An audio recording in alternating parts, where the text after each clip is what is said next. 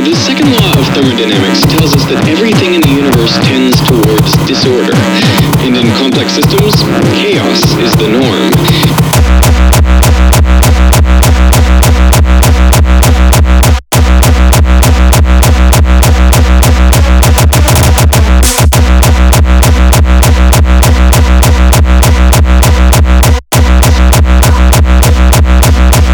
Chaos is the norm.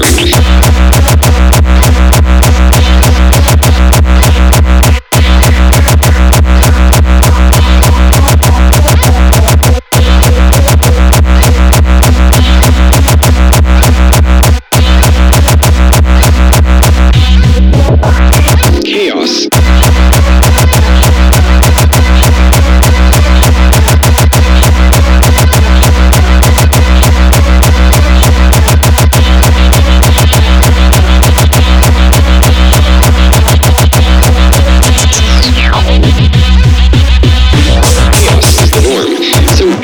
Expect the universe to be messy. And yet, we can observe occasions of spontaneous order, the synchronization of metronomes, the perfectly timed orbits of moons, the simultaneous flashes of fireflies, and even the regular beating of your heart. What puts these things in order in spite of nature's tendency for disorder?